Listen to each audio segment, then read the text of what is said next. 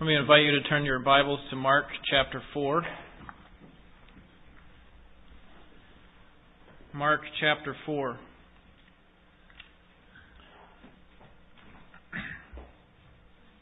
Last week we looked at the end of chapter 3, most of chapter 3, starting with verse 7 all the way to the end of the chapter. And Mark showed us 6 responses that we could have to Jesus Christ and His Word.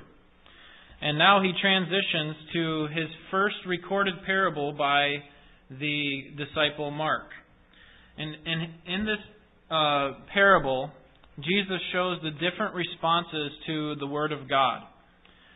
The different responses based on the hearts of the people in whom the Word has been sown. And Jesus gives for us 4 responses. Now, we're going to see here in verse 1 that Jesus is out on a boat, and you remember from last week that he had to be out in a boat because the crowds were pressing in on him to such an extent that he couldn't even eat a meal. And he still wanted to be with the people. He didn't want to go out into complete isolation. He wanted to spend time with them, to preach to them. And so what he decided to do was to get out on a boat. And he gets on a boat and he teaches from there so that the people would not be pressing on him, but rather that he'd be able to teach them and move along the coast as he pleased. And Jesus is speaking here, we'll see, to a group of followers, including some Jewish religious leaders who did not believe that Jesus was the Christ. That they did not believe that He was the Messiah. And then in verse 10, he transitions over to a place where he's talking to his disciples and some other close followers of his. So let's begin reading with Mark chapter 4 with verse 1. He, Jesus, began to teach again by the sea, and such a very large crowd gathered to him that he got into a boat in the sea and sat down. And the whole crowd was by the sea on the land. And he was teaching them many things in parables, and was saying to them in his teaching, "Listen to this. Behold, the sower went out to sow. And as he was sowing, some seed fell beside the road, and the birds came and ate it up. Other seed fell on the rocky ground, where it did not have much soil. And immediately it sprang up, because it had no depth of soil. And after the sun had risen, it was scorched, and because it had no root, it withered away. Other seed fell among the thorns, and the thorns came up and choked it, and it yielded no crop. Other seed fell on the good soil, and as they grew up and increased, they yielded a crop and produced 30, 60, and 100-fold. And he was saying, He who has ears, let him hear. As soon as he was alone, his followers, along with the 12, began asking him about the parables. And he was saying to them, To you has been given the mystery of the kingdom of God, but those who are outside get everything in parables, so that, while seeing, they may see and not perceive, and while hearing, they may hear and not understand, otherwise they might return and be forgiven. And he said to them, Do you not understand this parable? How will you understand all the parables? The sower sows the word. These are the ones who are beside the road where the word is sown. And when they hear, immediately Satan comes and takes away the word which has been sown in them. In a similar way, these are the ones on whom seed was sown on the rocky places, who, when they hear the word, immediately receive it with joy. And they have no firm root in themselves, but are only temporary.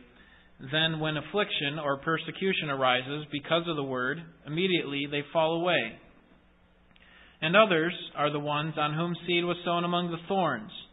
These are the ones who have heard the word, but the worries of the world and the deceitfulness of riches and the desires for other things enter in and choke the word, and it becomes unfruitful. And those are the ones on whom seed was sown on the good soil, and they hear the word and accept it and bear fruit, 30, 60, and 100-fold. Today we're going to see that true believers consistently respond to the Word by accepting it and by bearing spiritual fruit. Jesus begins here verses 1 through 3, or Mark begins verses 1 through 3, and shows us the importance of this parable. he first gives a call to listen. Look at verse 3. Jesus says, listen to this. Okay, so he begins his parable with listen to this, and then look at the end of the parable, verse 9. And he was saying, he who has ears, let him hear. Jesus was saying, listen, you need to pay attention here. This is very important. Not just you, disciples, but everyone needs to hear this. This is an important truth that I'm trying to explain to you. And it was necessary because the meaning was not self-evident. And we know that the meaning was not self-evident because the disciples were asking him about it. Look at verse 10. As soon as he was alone, his followers, along with the 12, began asking him about the parables. They didn't understand what he was talking about. And so Jesus is saying, this is important. What I have to say to you is very important. So, verse 3, listen to this. And then verse 9, if you've heard this, then pay attention to it and follow it.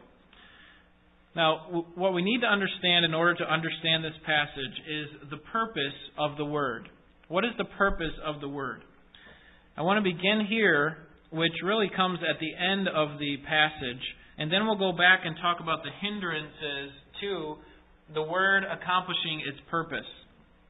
First thing that we need to understand is verse 3, is who is the sower and what is he sowing? Okay, verse 3. Listen to this. Behold, the sower went out to sow, and as he was sowing, and so on. And then look down to verse 15. Verse 14. Jesus doesn't explain it. You see, the rest of the parable he explains. He says that the seed that was sown on the road, or the side of the road, that was he'll explain what that is. But he doesn't say who the sower is. Look at verse 14. The sower sows the word. He keeps it in the parabolic language. And all that is language which he uses a story to express a point. He's trying to teach them something of meaning. We'll talk about that later when we get to verses 10 through 12. But the sower in other parables, Jesus was referred to the sower, the one who sows the word, who gives the word. But I think by extension it is anyone who sows the seed. We'll see what that means here in just a second. But the reality is that that's not Jesus' point, and that's why he doesn't make a big deal about it. He doesn't say, and that's the thing that's difficult for us, because when we think about this parable, we often call it the parable of the what? Look at the heading of your Bible probably says the parable of the sower at the beginning of chapter 4. But it's really not about the sower. It's really about the soils. It's about the 4 different responses to the Word of God. And so what Jesus is talking about is sowing the seed. And we know that the sowing the seed is referring to receiving the Word, because verse 15. Verse 15 says, these are the ones who are beside the road, where the Word is sown, and when they hear, immediately Satan comes and takes away the word which has been sown in them. So sowing the seed is basically the equivalent of proclaiming the word. That there are 4 different types of soil. Someone proclaims the word to these people, and there's 4 different responses. Alright, so what is the purpose? What is the purpose of sowing the seed, of proclaiming the word? What is it trying to produce? First of all, we know that it's not trying to produce people who simply hear the word. Okay? And you need to understand this point. This is very important. God is not trying to produce people who simply hear the word. This is why I say that. Verse 15. Okay, you've already seen that these 3 wrong responses that we have to the word, that someone can have to the word, they are obviously led away by different hindrances. But notice what all 3 of these do. Verse 15. These are the ones who are beside the road where the word is sown, and when they hear. Okay, so these people, this first set of individuals who have a hardened heart, they hear the word. Okay, look at verse 16. You'll see this in the next one as well. In a similar way, these are the ones on whom seed was sown on the rocky places, who, when they hear the word, immediately receive it with joy. And then look at verse 18, the third group of people. And others are the ones on whom seed was sown among the thorns. These are the ones who have heard the word, but," and then he goes on. So in all three cases, they hear the word. So the sower, the person who's proclaiming the truth, is not trying to produce in people just simply that they would hear the word. That's not enough. In fact, Jesus likens someone who hears the word but does not respond to it, who does not act upon it, as what? As a foolish man who built his house on the what? On the sand. And when the rains came and the storms came and the floods lifted, what happened to that house that was built on the sand? It was crushed. And Jesus says, there are people who will hear my word. And so it's not enough for the word simply to be heard by you. Maybe you think that if you're here at church, then that is enough. That God will accept you just because you have heard His word. But the Scriptures are clear that that is not enough. Those people who really bear spiritual fruit are those who respond to it. They hear it and respond. In fact, in that parable where Jesus says, I will liken that person unto a man who built his house upon a rock, He says, those who hear and act upon my word are those who have built a house upon a rock. Okay, when all those difficult times come, they remain standing. So it is not, the purpose of the seed being sown in your life is not so that you would just come and hear the word. It's not enough. The purpose, rather, is found in verse 20. And those are the ones on whom seed was sown on the good soil, and they hear the word and accept it and bear fruit 30, 60, and 100-fold. Okay, the purpose of the sowing of the seed, of the proclaiming of the word, is so that spiritual fruit would be born. Now, what exactly is Jesus talking about? Because sometimes we think of this that, well, if we're bearing fruit to the tune of 30, 60, and 100-fold, maybe He's talking about winning other people to Christ. That if we just evangelize, and if we prove that we're a Christian by winning other people to Christ, then God will have to accept us. But I would suggest to you that that's not the meaning of the word. And it's also not really the source of life. Just as you would see a fruit on a fruit tree, you wouldn't say that that's the source of the life of the tree. Rather, the fruit is really the product of the life that comes from the tree. The fact that that tree is deeply rooted and that it has its source in some water that gives it life. In 1 John chapter 1, verse 3, John says, we know that we know Him if we keep His commandments. Okay, when we read or think about a verse like that, we think, okay, if we keep God's commandments, then we are saved. Then God has done a work in us. But does that mean that we are the ones that did the work in ourselves? That we worked our way to a place where God had to accept us? The Scriptures are very clear that we are the spiritual fruit that comes as a result of the life that we have in God is not the source of our life. Okay, it would be similar to us taking our pulse and saying, because I have a pulse, I have life. That's exactly what 1 John is saying. It's just an evidence of life. And that's what we go to in order to determine whether or not we're a believer. So what exactly does it mean? Because certainly this fruit can be manufactured. People can try to make artificial fruit and attach it to the tree. But what is Jesus talking about? Jesus is talking about the fruit of the Spirit. Galatians chapter 5, verses 22 and 23. Paul there says, but the fruit of the Spirit is love, joy, peace, patience, kindness, gentleness, faithfulness, goodness, self-control, and against such things there is no law.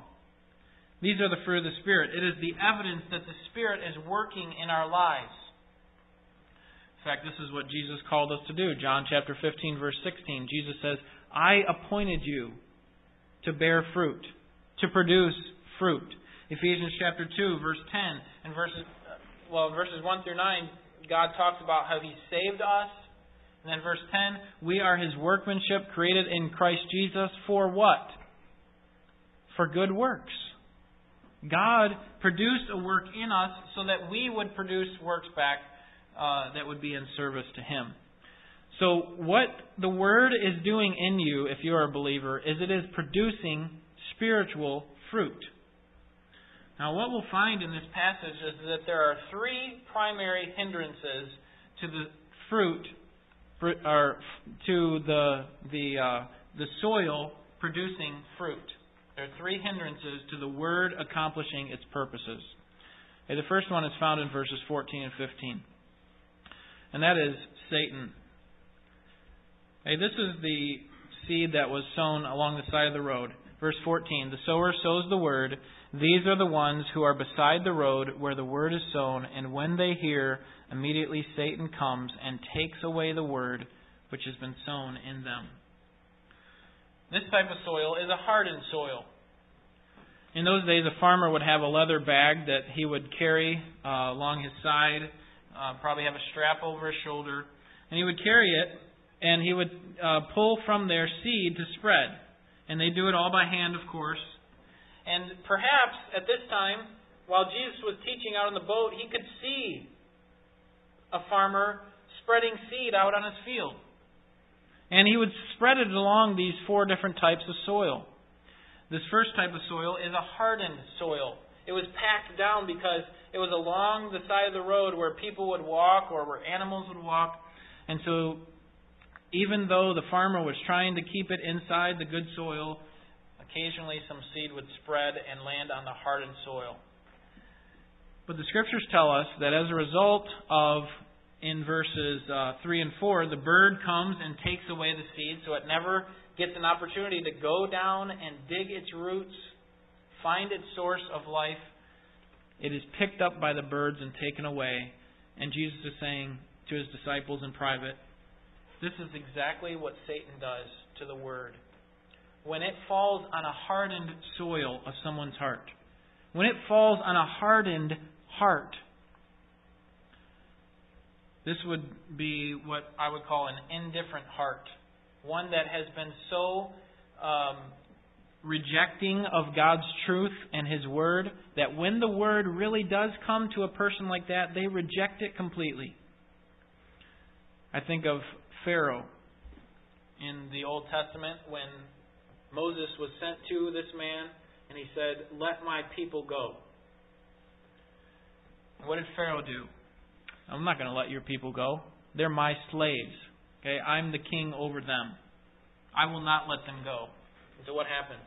God sends plague number 1. And then Pharaoh said, "Okay, I'll do it." But did he really have a changed heart? Did he really responded rightly to God's word? Through Moses? No. He simply just wants to stop the adversity that's coming, and so as a result, he says, "I changed my mind. I'm not going to let them go now." And so plague number 2, 3, all the way till number 10, and finally God says, "You're going to let them go." And He causes Pharaoh to let them go. In fact, Scriptures tell us that that Egypt was even favorably disposed to Israel at that point, where they gave up their own goods. So Israel took of their spoils as they left, and then you remember the rest of the story, that they got to the Red Sea, crossed it, and the Egyptian army comes in after them, and the waters crash back down upon them. But Pharaoh had a hardened heart, didn't he? In fact, the Scriptures talk about that he had hardened his heart to the things of God. That the truth that came to him, he was hardened to it. And so we could say that he is a result of what Satan has done in many people's lives, including in our day. He has hardened their heart to a point where they do not respond to God's Word at all. There's no even desire to.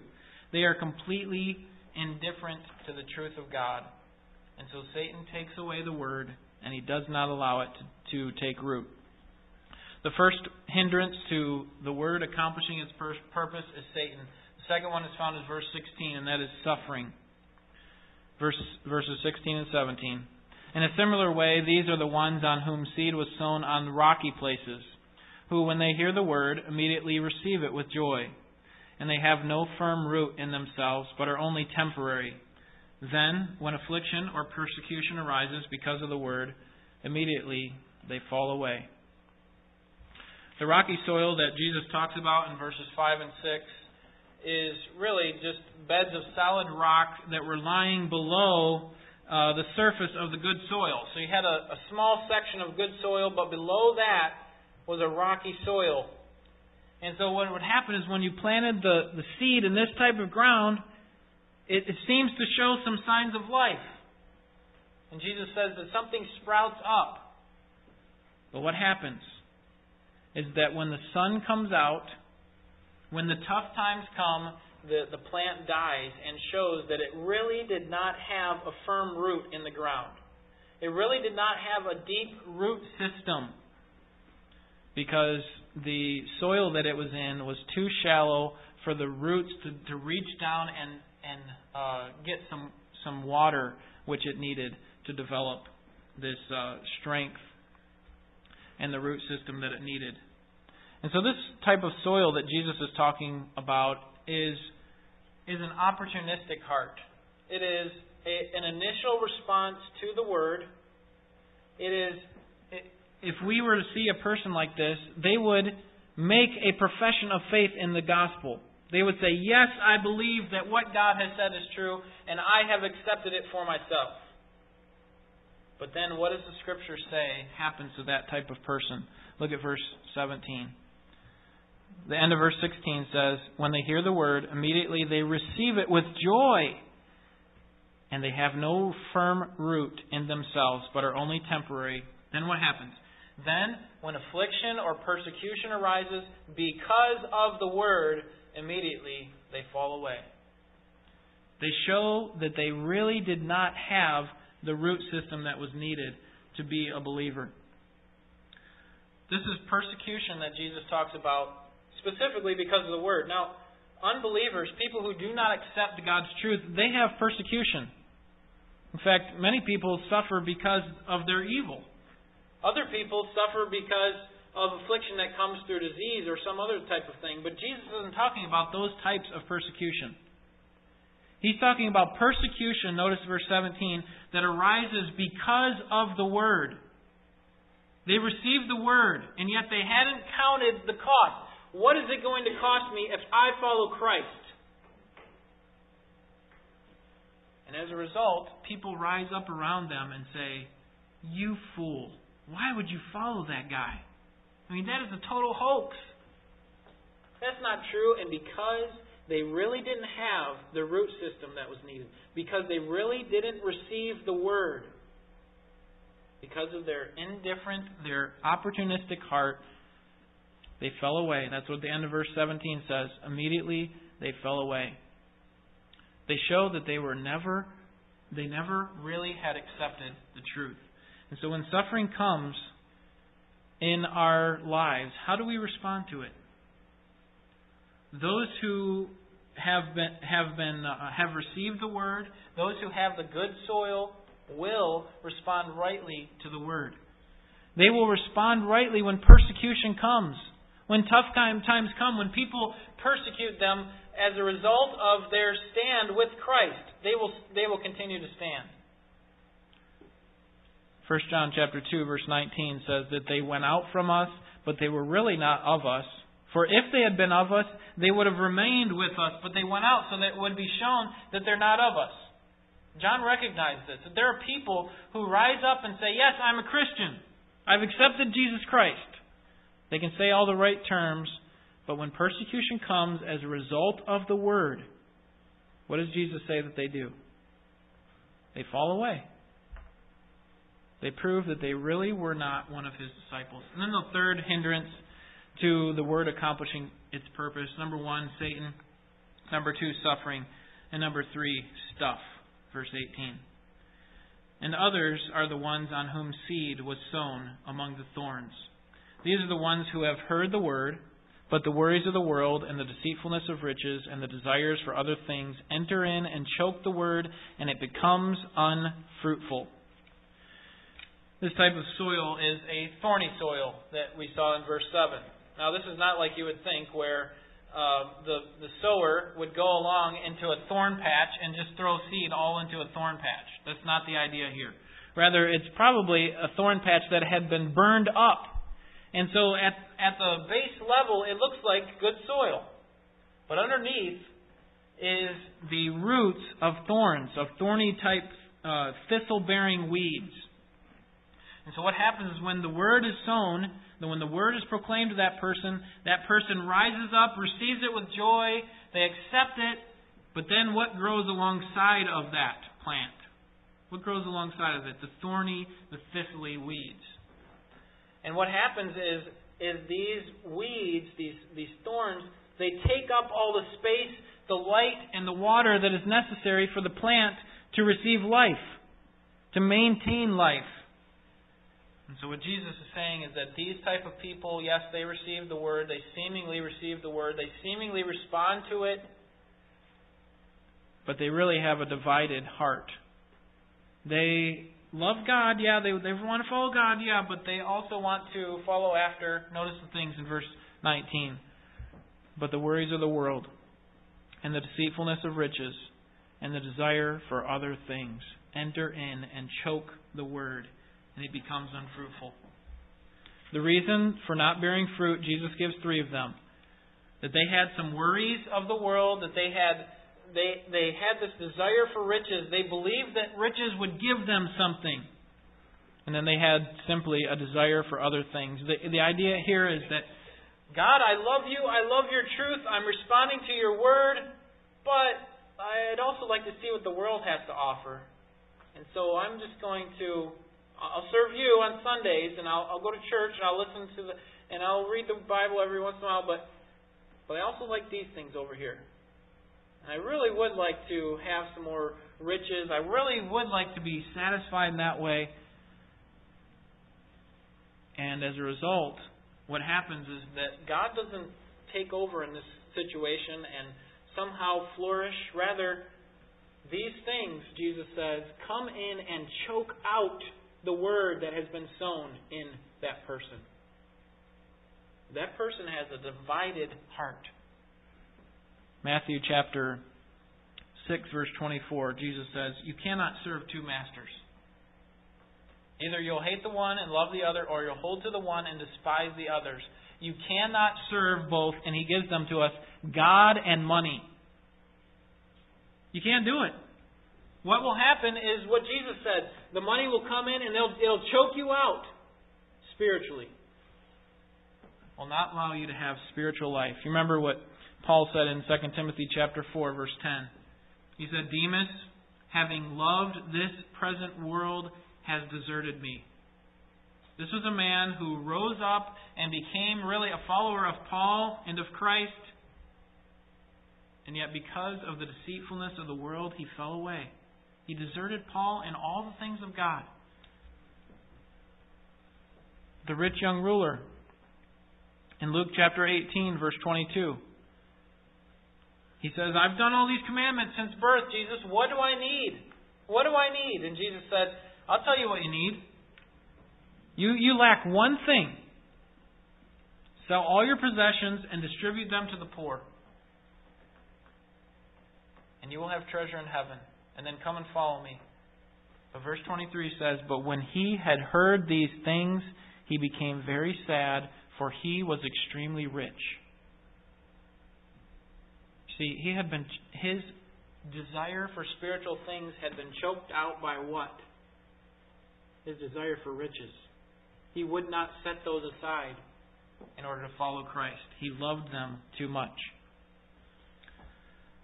So, if the proper response to receiving the Word is that God produces fruit in us, how is it that we do that? Well, let's look back to verse 14, because we'll see that, first of all, the Word has to be planted. Okay, verse 14. The sower sows the Word. That is, the proclaimer of the message has to proclaim the Word.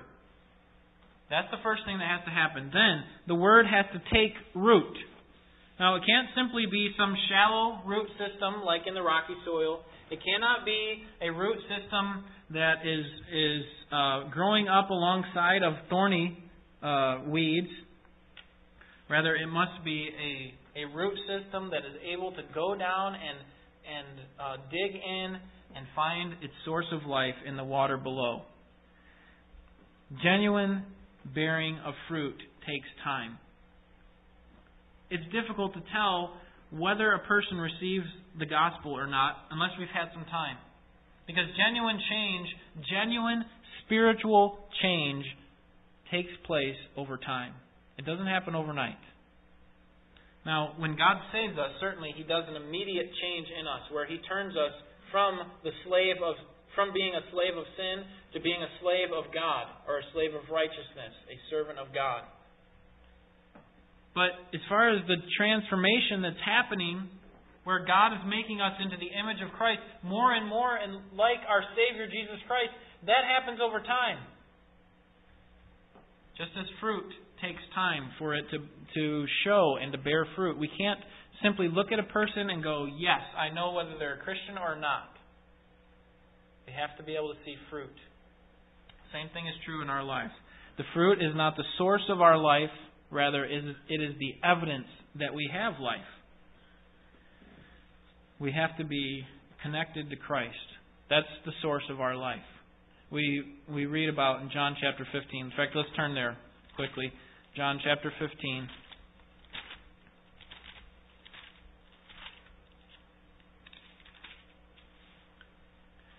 And Jesus calls Himself the true vine here. And if we're going to bear fruit, then we have to be attached to the vine, not artificially, not in a manufactured way. Rather, we need to be genuinely attached to the vine. And I'll tell you how that happens after we read this passage.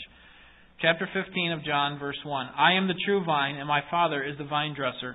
Every branch in me that does not bear fruit, He takes away.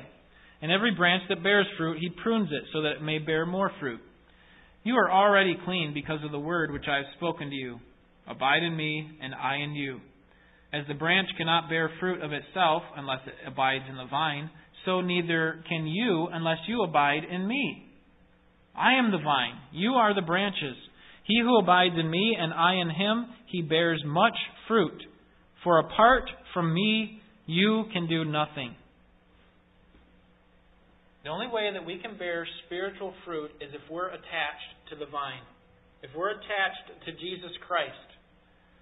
Because Jesus says there in verse 5, apart from Him, we can do nothing. There are many hindrances to your reception of the Word. Your own sin. The suffering that comes as a result of the Word. Satan. Things in this world. They'll all come and try to do damage on you, but if you've received the Word genuinely, if you've responded to it rightly, then those things cannot hinder you. And if you want to be a part of that good soil, if you want your heart to be changed in that way, then God offers forgiveness of sins to all who repent and believe. That's what the Scriptures tell us.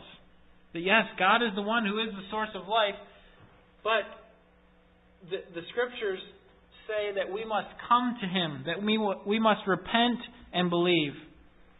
And that simply means that we need to acknowledge our sin and turn from it and turn to Christ as the only source of life. Now, turn back to Mark chapter 4. And I want to make an exhortation to believers before we close here. Mark chapter 4, verse 20. And those are the ones on whom seed was sown on the good soil, and they hear the word and accept it and bear fruit.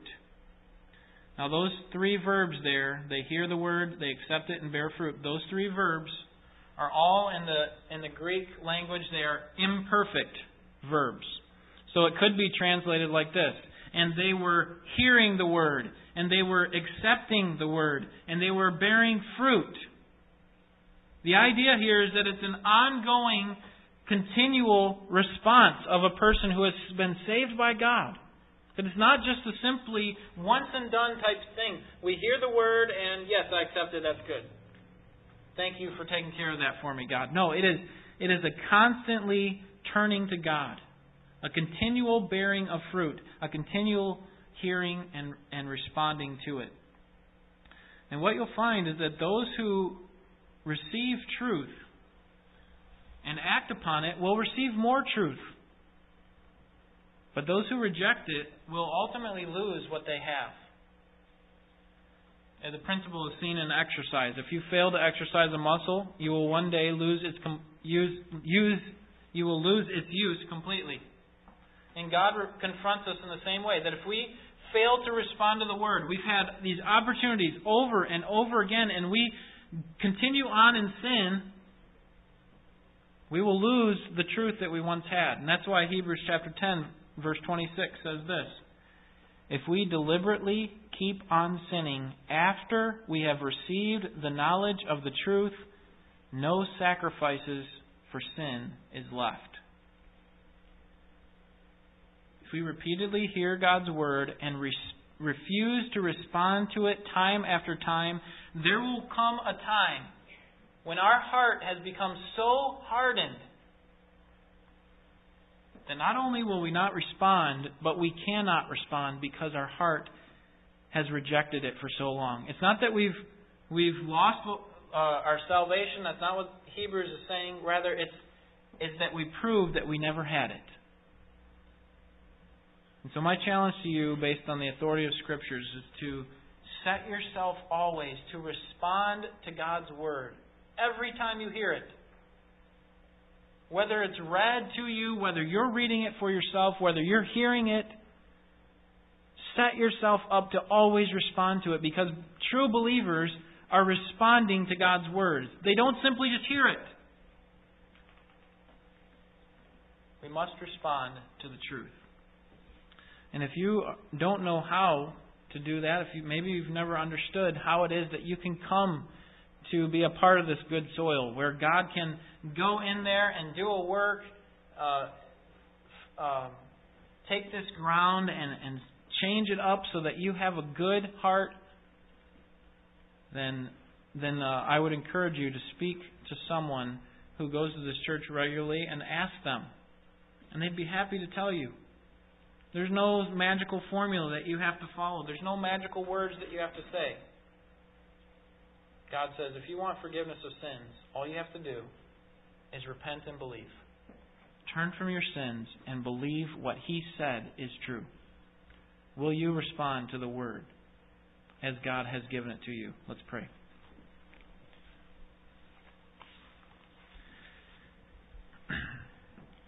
Lord, we recognize that our hearts were once cold and indifferent toward You, and as Romans 8 says, we were hostile toward You. We were Your enemy.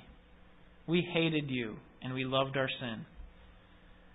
And yet Jesus Christ appeared and offered for us salvation and commanded us to turn to Him in repentance and faith. And by the work of Your mercy and Your love, You saved us. Lord, what a great testimony of Your grace we see in Your Word and in our lives. Lord, there may be some here who do not know You, who do not know Jesus Christ as their Savior, who have not accepted Him. I pray that You would work in their hearts and show them their need to turn to You, to turn to the cross and recognize that all of their sin cannot be satisfied by doing more things for You. It can only be satisfied when it's placed upon Jesus Christ at the cross, when He takes it upon Himself. And so I pray that You would work in hearts today, and even those of us who have been saved for a long period of time, we pray that You'd help us to be committed to responding to Your truth every time we hear it. To not only take joy when we hear it, but to respond to it. As James says, not to be a hearer only, but a doer of the Word. Lord, we want to be pleasing to You in everything that we do. So we pray that we would not become hardened or cold or indifferent to what You have for us. So I pray that You would work in our hearts to respond to You. We pray it in Jesus' name. Amen.